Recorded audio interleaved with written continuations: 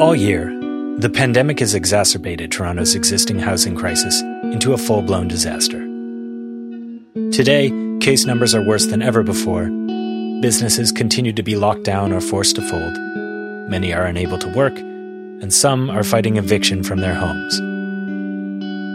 And the people who have managed to find shelter while still maintaining social distance in tent encampments across the city are constantly trying to hold on to the little they have in the face of bureaucratic pressure to leave.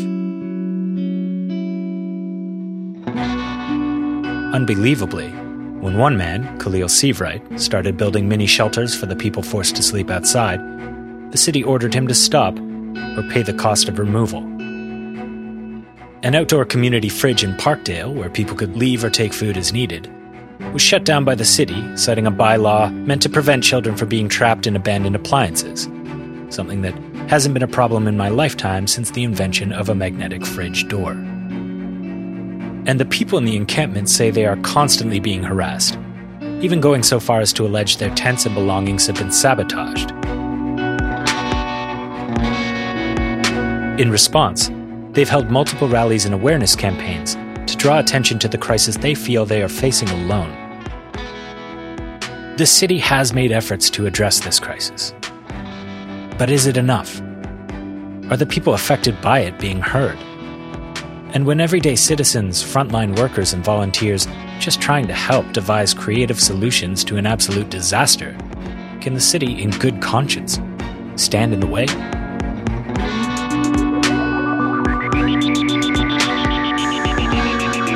This is Spacing Radio.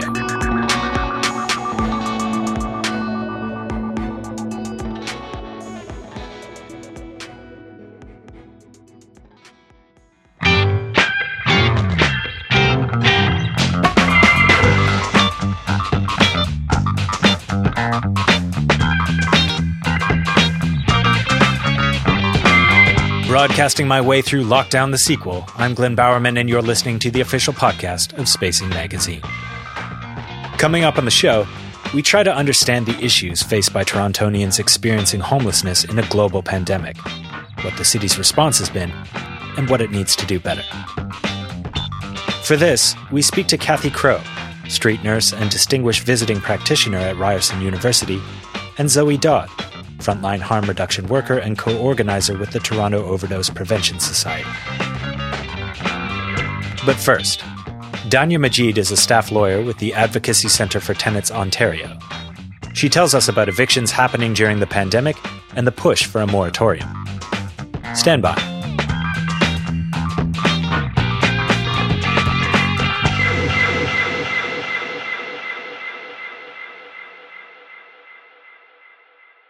Danya, I wanted to start off by asking you the kind of work that you do with ACTO as a staff lawyer there, especially during this pandemic. Oh, wow. We do, or I do a little bit of everything these days because, the workload has definitely increased during the pandemic, but not our staff complement. So we've been doing some litigation. We've been running a bunch of campaigns around unsafe evictions and sort of, campaigns related to recovery.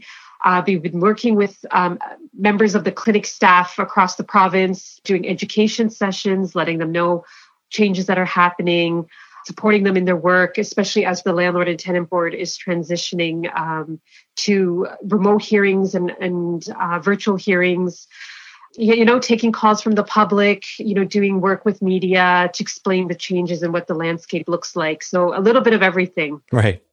And so to take listeners back to the beginning of the pandemic, because it seems like a million years now, early on, there were calls for eviction moratoriums. And briefly, there was in I think, March. Yeah. So, before the pandemic had started, Ontario, Canada already had an affordable housing crisis. Right. And tenants were already precariously housed. They were paying unaffordable rents for their units. They were facing, bad faith evictions. Many of them are working in precarious jobs that don't offer them benefits or paid sick days.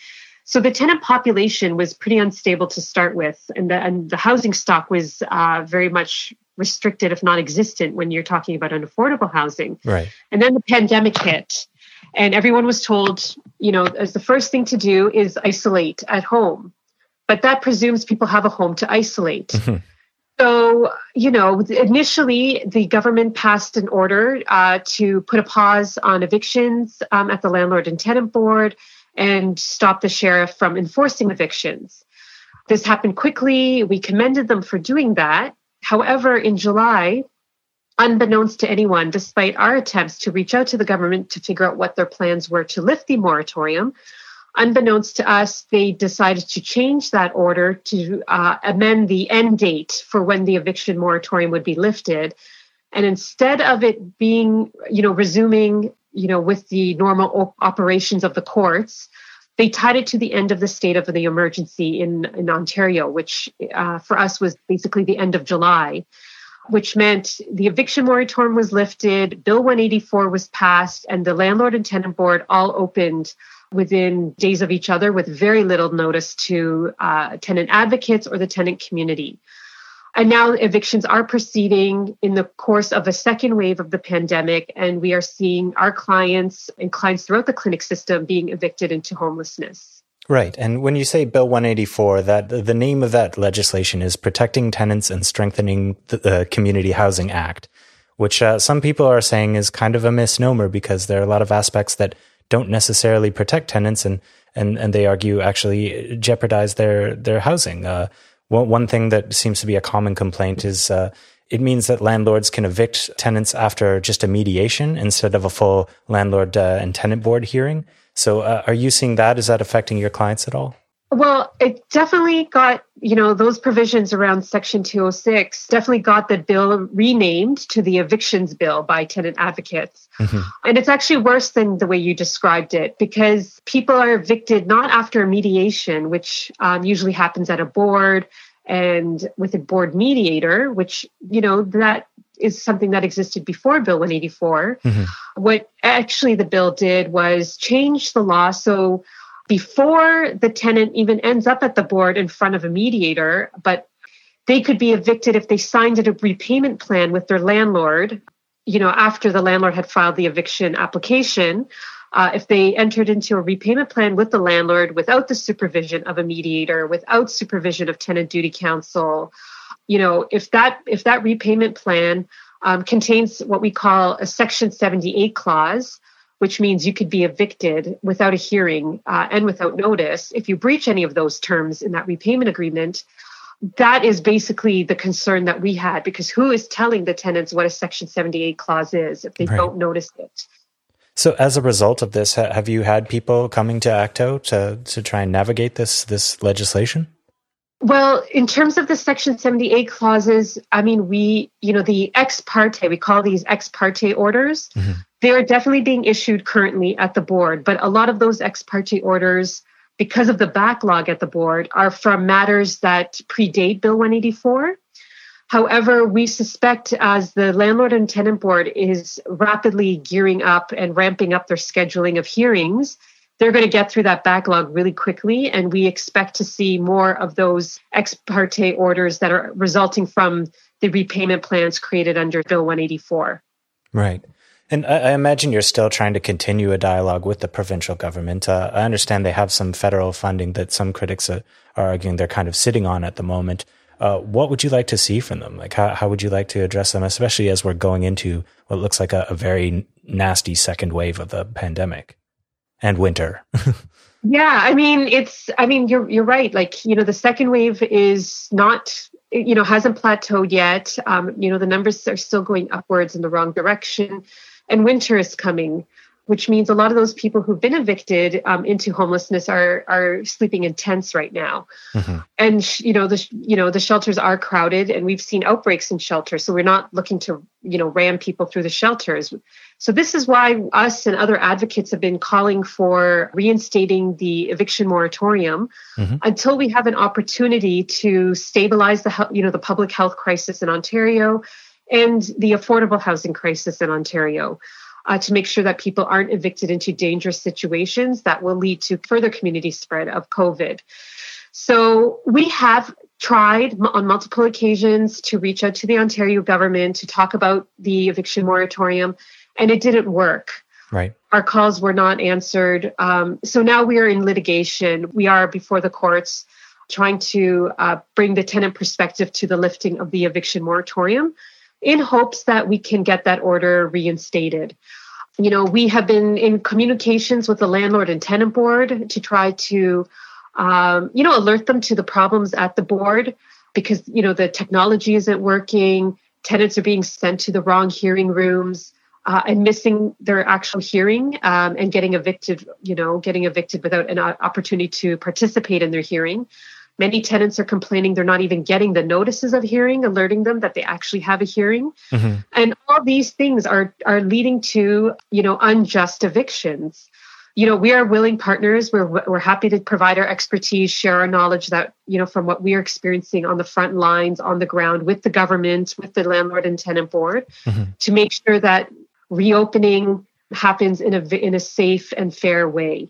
And we want to see them continue investing into affordable housing, making sure that people who need homes have homes that they can actually shelter in safely during the course of the pandemic and after the pandemic.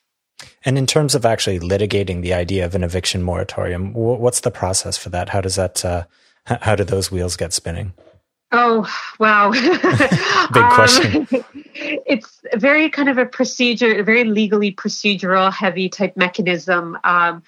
We're challenging the amendment in July that changed the original order, that changed the end date from the resumption of normal operations at the courts to the ending of the state of emergency. Right. So we're challenging that decision to amend because it was done without notice to the public or, tenants, anyone who's directly affected by that. They were not given any notice that this change was going to happen. And this was despite our office and others having, contacted the government expressing our concern with this provision. It also didn't account for the evidence that we would have, if we were there, we would have provided the judge with our evidence about why this end date is not an appropriate end date and maybe proposed better end dates, one that aligns with public health recommendations. So it's a motion that, the legal term is we filed a motion with this court and we are hoping to have this motion heard in December. Okay. Well, Danielle, I want to thank you so much for taking the time to speak with me. Thank you so much.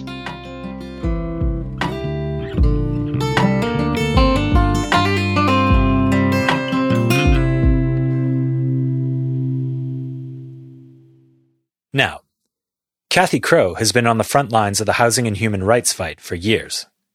Her work as a street nurse has earned her the Order of Canada. There have been a lot of motions at Toronto City Council to try and address the housing crisis this year, and we asked her in October if these efforts were effective and if they go far enough. Cathy, I wanted to begin with probably the most recent news. There was a failed injunction asking the city to not apply its bylaw against encampments in city parks. And I wanted to start off by getting your initial thoughts on that. Yeah, I was really disappointed. I sat in by Zoom on part of the hearings, and I felt that it doesn't quite make sense to me. Like there's quite a disconnect, given that the city shelter system is full, and it's not as if there are hundreds, even a dozen, empty shelter beds just sitting there, let alone new hotels that have come online for shelter use. So, I know the judgment doesn't direct the city to do evictions, but it certainly paves the way for them to be more aggressive. And my understanding is as recently as yesterday, 2 encampments were evicted. So it's really worrisome. I've written to one of the legal folks on the team to encourage them to appeal, and that even perhaps the evidence from the other court case around physical distancing, there could be something new there that could add to their case. So we'll just have to wait and see how they feel they can proceed. You mentioned the other time this year that the city has gone to court, and that was over. They did reach a settlement, but they were taken to court over shelters and the lack of physical distancing there. Yeah, that's the case I was primarily involved in. And so that began because back in March and April, hundreds of doctors and nurses signed an open letter to Dr. Davila, our medical officer of health, asking her to do a number of orders that she can do under the emergency powers. One of them would be to order shelters to physically distance beds, cots, or mats 2 meters away from each other.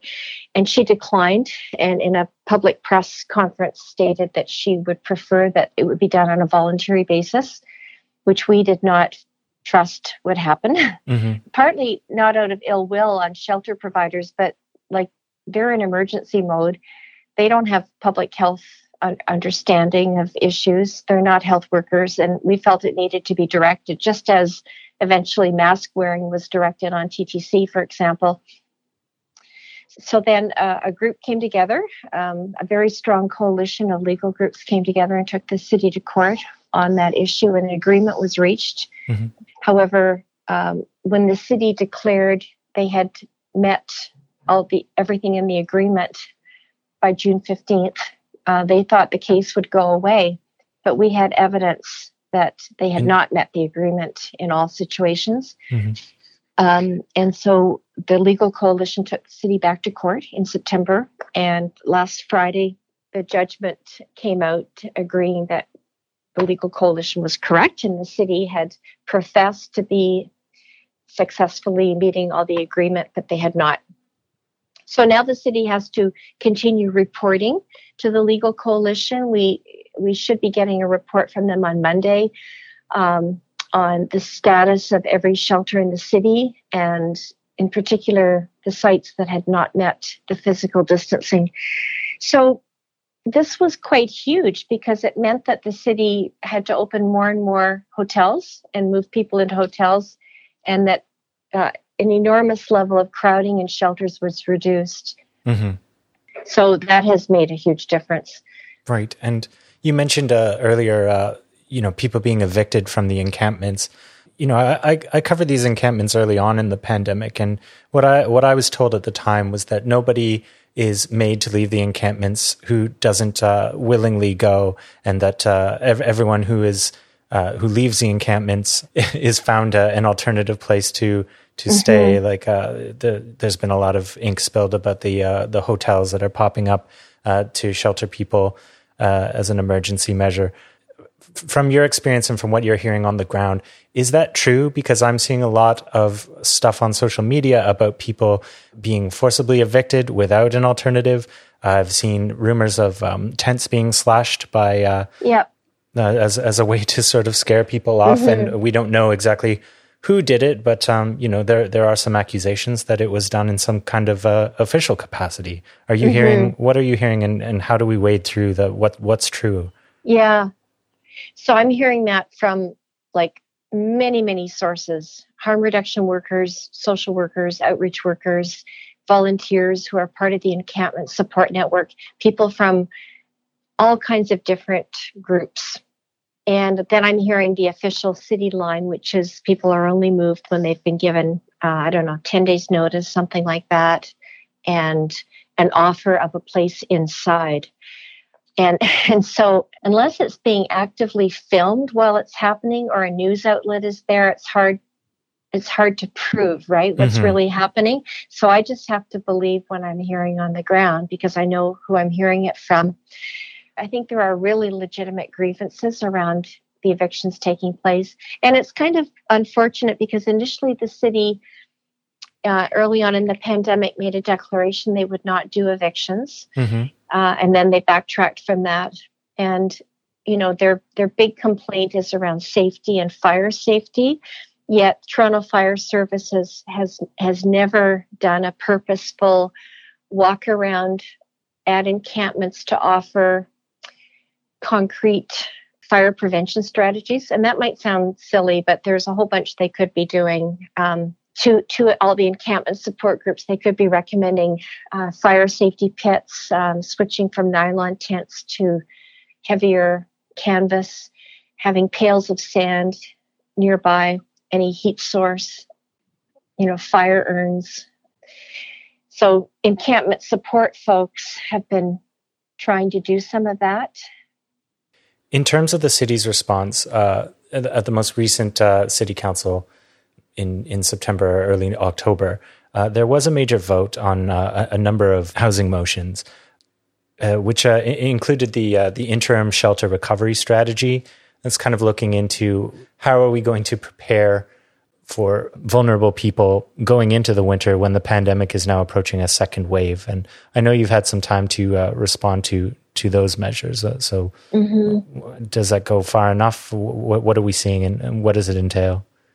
So there's a few red flags for me there. One is that I'm concerned that they're planning to open a 100-bed facility at the Better Living Center. That would be what we would call a congregate shelter site. And generally, the modern thinking on shelters is you don't want to have 100 people in a shelter. Right. And certainly in a pandemic, you shouldn't be considering it. They're going to experiment with plexiglass dividers. But we've also heard that a few other shelters have been contacted by the city to see if the use of plexiglass between shelter beds would allow the shelter to increase their numbers. So that's kind of worrisome. Mm-hmm. They have increased their streets to homes outreach teams, which is fantastic, except they have to really give an open mandate to those workers to offer sleeping bags and other kinds of supplies, even on days when it's not an extreme cold alert. Mm-hmm. And then warming centers. So they've increased the number of warming centers that will operate during extreme cold alerts, but they're not providing food at them. Right. We've also heard that in the weather plan heading into winter that they're doing double occupancy in hotel rooms. Mm-hmm. And that's okay if it's a couple or maybe like best friends that are in like a bubble together, even though bubbles aren't supposed to exist any longer. Right. But, so that doesn't work. And I think making someone sleep in another room with somebody that's not their partner, mm-hmm. like that's just not dignified in terms of a pandemic. It's saying we don't truly value you. It seems like a huge risk. Yeah, it's very risky. And the science says it's risky. So, encampments are going to grow. We haven't even hit the big evictions that are still to come from housing because of the backlog in the courts. But, returning to council business, the interim shelter recovery strategy was just one part of a raft of motions, right, including the Housing and People Action Plan. And, it does mention that they'd like to shift funding from shelters to permanent supportive housing. There's been motions to build, and they are building modular housing. Mm-hmm. Does that give you some optimism, that they want to partner with the federal and provincial governments to create 3,000 different units of various types?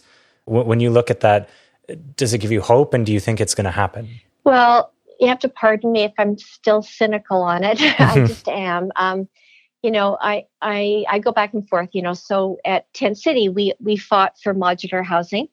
And so here we have 100 units under construction right now, of approximately 100 at 2 sites. But modular housing as a focus is really part of what you'd call housing first ideology. Mm-hmm. And it's problematic. I mean, someone used the expression the other day, a Band-Aid for stitches. First, I'm a nurse, right? But it took me a minute to get it. So it's like putting a Band-Aid on a gaping issue that really needed stitches. Right. So, I mean, it's an emergency measure, but it's not a long-term measure, although I realize the modular units will be here long-term.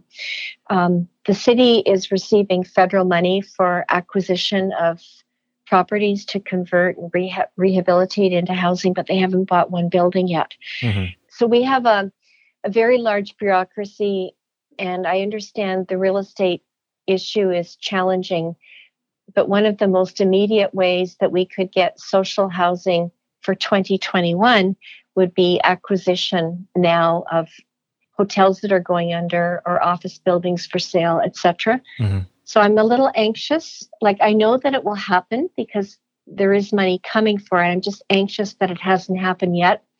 In terms of immediate action, without passing another motion or without the appearance of new federal funding or even provincial funding, if that comes, what would you like to see the city do? What's the immediate action or just change in approach even that you'd like to see going into the winter?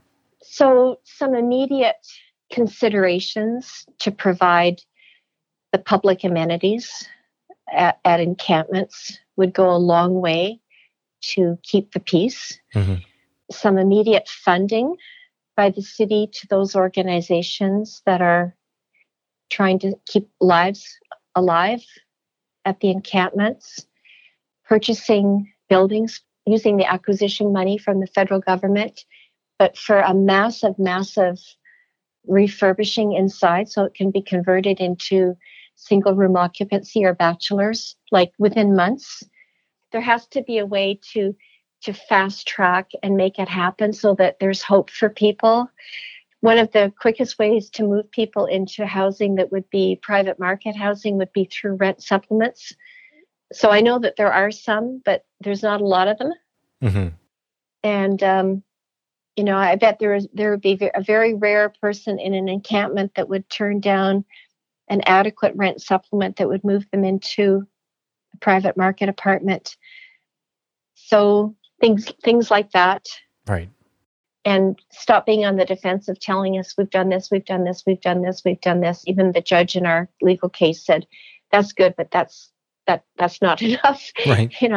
The city needs to actually adopt the understanding that the only protection is one person per room, or one couple per room, or one family per room. They have to accept that and really reframe their shelter direction mm-hmm. and their rehousing direction for that. Well, Kathy, I want to thank you so much for taking the time to speak with me. Oh, you're really welcome. Thanks, Glenn.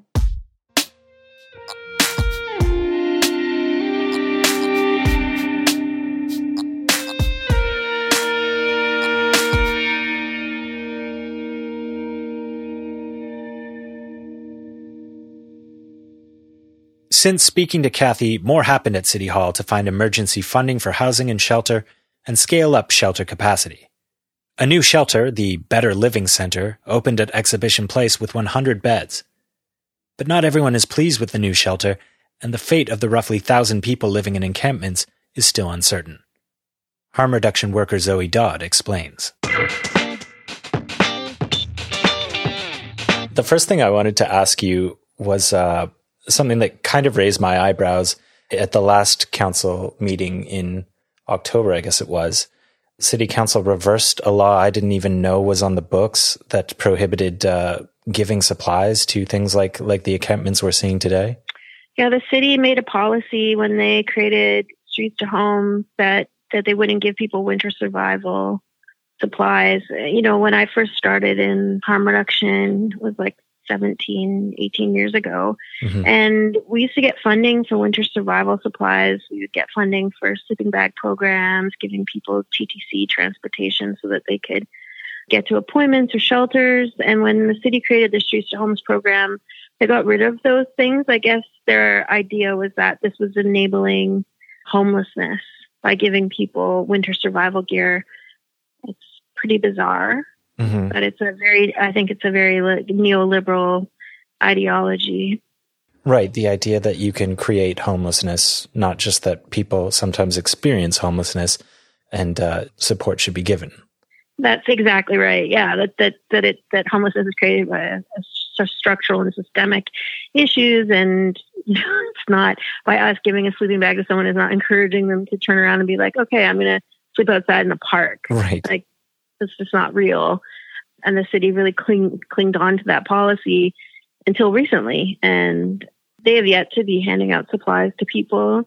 Or, when we had the big winter storm on the weekend, they weren't out there helping folks, reset up their tents, or people's tents buckled under the weight of the snow. They weren't out there making sure people had tarps for their tents. I mean, we have over 1,000 people living outside right now. And more than that, that's just people in encampments. So they could have been out there helping people too. And this is a housing disaster. Mm-hmm. When I spoke to you at the beginning of the pandemic, the city was just beginning to launch a sort of special, a host of different ideas to try and tackle the issue of homelessness during the pandemic. We've seen a bunch of those, finding places in hotels, stuff like that for people to live in. And now we're into the winter months. The big news item has been this shelter.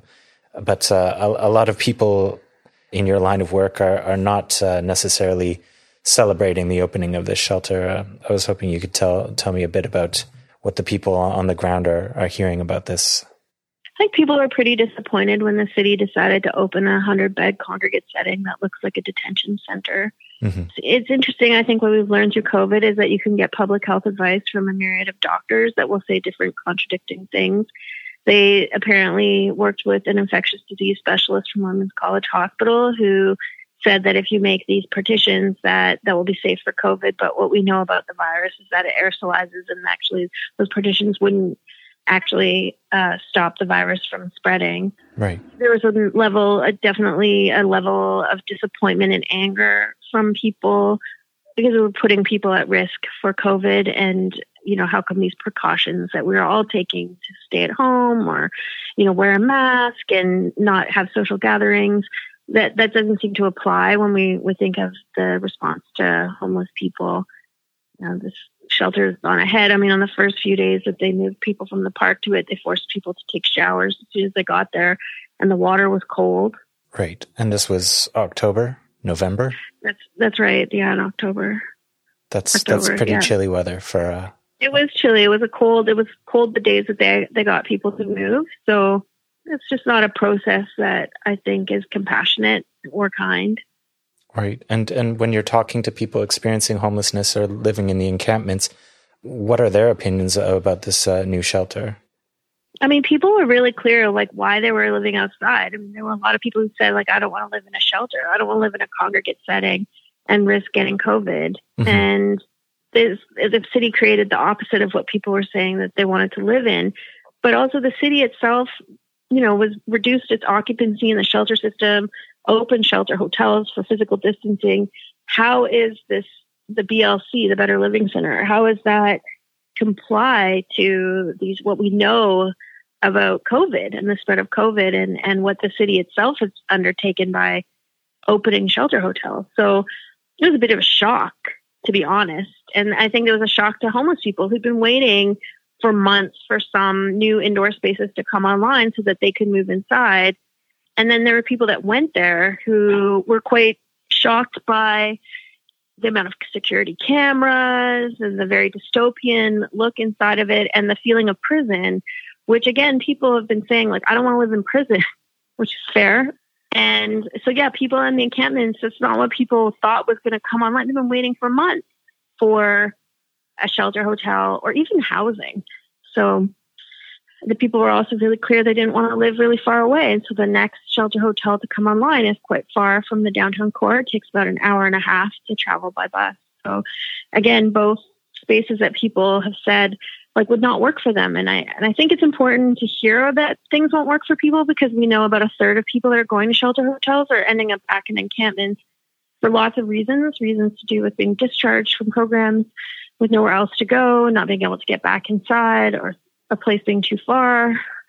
There's been lots of deaths in the shelter hotels. And so one death is too many. Mm-hmm. People are feeling like it's safer for them to be in an encampment than far away from their supports. We need to listen to people and then actually build solutions that will work for folks.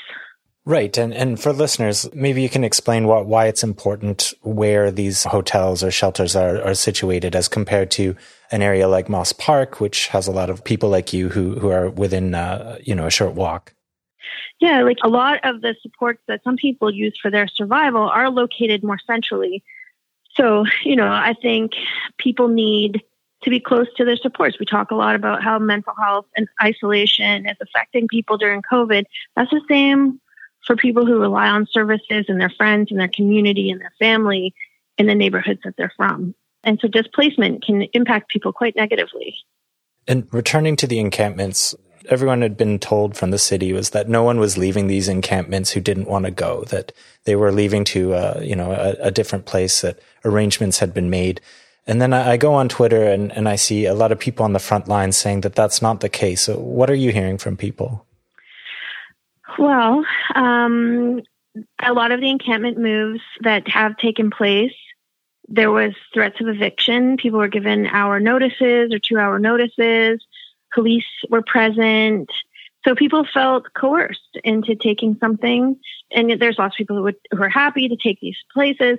Mm-hmm. But already there's a lot of heightened anxiety. Like, if I don't want to go there, will I lose all my stuff anyway? Am I going to be harassed by the police? Where will I go? Everybody's leaving here. And recently, workers were in the park telling people, offering new spots that came online finally, and also said that evictions are imminent, that they're going to take place. Parks will be here with eviction notices to people. That's what people were told. And so for many of us who are frontline workers, that's really upsetting, because we can do this in a kind and compassionate way. People are outside because they don't have a home. Mm-hmm. And we don't need to use punishment or coercion or threats of violence, which police and parks are, to force people to take offers. People will go. They don't need to be present. And we don't need to give people eviction notices. If it works for them, they will go, which, people have been waiting to go inside. People want to go inside too. But the city is now saying that they're not going to evict people from encampments, that they're not going to clear. I was on a phone call today and they were saying that they weren't going to do that. So we'll see what happens. I mean, they are threatening eviction of the green insulated pods that have been keeping people warm, mm-hmm. and also the tiny houses that Khalil has been building and bringing to people in parks. You mentioned the city kind of stepping in and trying to remove these tiny homes or these impromptu solutions, to deal with a crisis that existed before the global pandemic. And now there's a pandemic on top of that. There must be frustration when the city talks about the letter of every bylaw, when people are just trying to make do and get by and survive. People are trying to survive. So if we were stranded on an island, the first thing we would do is build a shelter. Mm-hmm. Everybody who's ever watched any survival show, that's the first thing people do. People are just trying to survive outside and from the elements. So, an insulated pod, those keep people warm to minus 20. They're heat up by body heat. The city is saying that they're a fire hazard. They're extremely hazardous. And yet they are actually fire prevention, because then people aren't doing things like lighting a candle to keep warm in a tent, which starts a fire. Right. And it's homeless people can't win. Let's remove the things that will keep you warm, and then let's just let you suffer through this, because we all know that it's very hard to find a place to live, and it's impossible to find a place to live if you don't have ID, or you have bad credit, or you don't have enough income, which social assistance can't afford you. So, we have this massive crisis, and we don't need to harm people. The city could work with people so that they can stay while more spaces come online, while the city works to figure out this housing disaster. I imagine you and your colleagues do speak with the city and with the local councillors. Are they receptive to your concerns? Has there been much movement throughout this pandemic and to put some of these ideas into action? City councillors do not talk to me anymore. I used to have a better working relationship with them. But since the pandemic's taken off, they feel like there's a big fracture between advocates in the city. And so they've just stopped talking to some of us. They've taken it really personally. I'm not a politician. I didn't run for office to represent people, but they did. And so they're elected and they represent constituents in their ward. So if they have hurt feelings about the ways in which people have gone about things, they need to get some thicker skin around it, because these are really serious issues. People are dying on the streets. And as far as tables go, the city has an internal encampment table, but those who do outreach in the neighborhood or supporting people on the encampments, they're not a part of those tables. So then the city doesn't get to hear directly from folks who are supporting people, why people are returning or what the needs are from people. They only speak to their internal folks. So it's parks, fire, police, streets to homes. And they're not speaking with other people. So hopefully that can be rectified, and the city can create a table that actually includes people who are doing this encampment support and have been for the last 8 to 9 months. We're heading into a season that is long and dark and very cold and sometimes dangerous, deadly. It's also a time when a lot of organizations actually do a lot of work to try and address people who are living rough, who need food, who need shelter, all those kinds of things. What is your message to people if they want to help going into a Canadian winter? Say if you see people outside, go outside to them, bring them stuff yourself. Like, we have to show mutual aid to people. Organizations are really stretched. The Encampment Support Network is a group of volunteers. Those folks have just been going out to help in the gaps that, like, we as workers, we just can't fill all of that. The need is so great. We do other things as well on top of, like, going to support people. And so I would just say to folks that this affects all of us. The housing disaster outside, especially those of us who are renters, we're also watching the mass evictions of renters who weren't able to pay their rent. Mm-hmm. Like, we need to be in solidarity with each other because these issues affect everybody. And so that solidarity, it needs to come from, like, continuously advocating for each other to, like, making sure you're checking on each other outside. Right. And I am deeply worried about the winter. There's been an escalation of deaths and it just keeps climbing. My coworkers have responded to people who are dead outside. You know, there's been people pulled from the porta potties in Moss Park where they could just open the washrooms and have them staffed, and people could, like, go to use those, plus have showers. The community center washrooms. The community center washrooms, the arena that's there. The city today announced that they expand washroom access, not for the people who are in encampments, but for people who are doing recreation activities. And we need to hold our city accountable for providing people some basic necessities. We've been in this disaster and they have just not been doing that. So I think as we go into the winter, we really need people to be paying attention, and those of us who have the privilege to do so, to hold those in office accountable for the decisions that they're making, and make sure that the people who are left outside and people who are struggling or who could end up outside, that we support each other.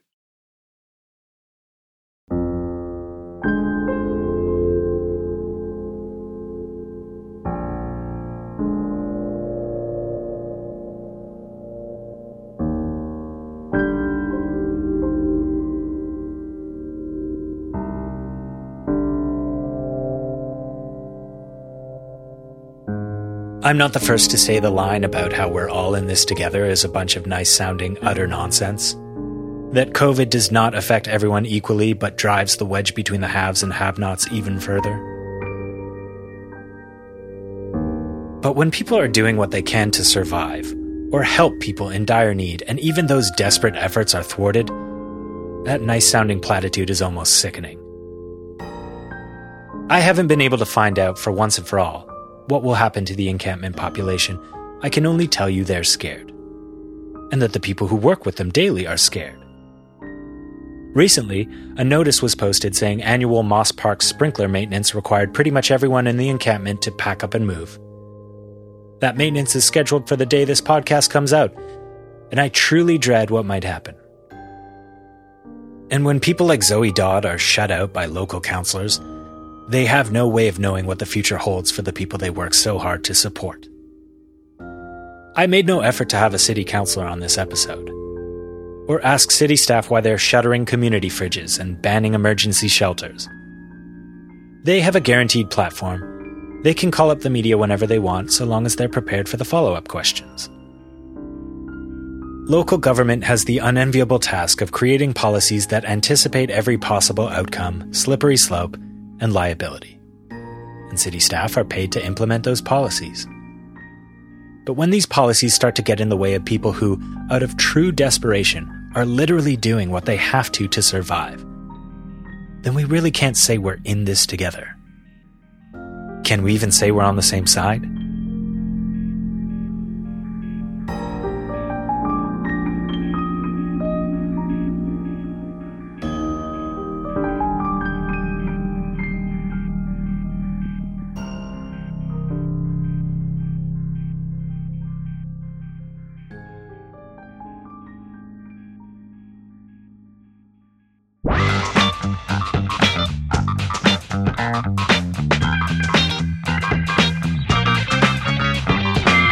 And that is the show.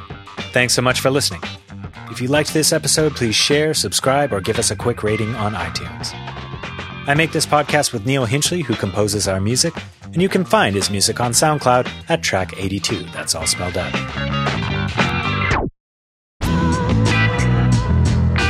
If you have any questions, comments, concerns, or scoops, you can reach us on Twitter at Spacing Radio, that's all one word, or email me at glynbowerman@spacing.ca. That's GLYNBOWERMAN@spacing.ca. You can visit our website at spacing.ca for more pandemic coverage. Under the new lockdown, our city store at 401 Richmond Street West is open for curbside pickup, or you can visit spacingstore.ca, where you can pick up Kathy Crow's book, A Knapsack Full of Dreams, Memoirs of a Street Nurse, among other things. In the meantime, do stay safe.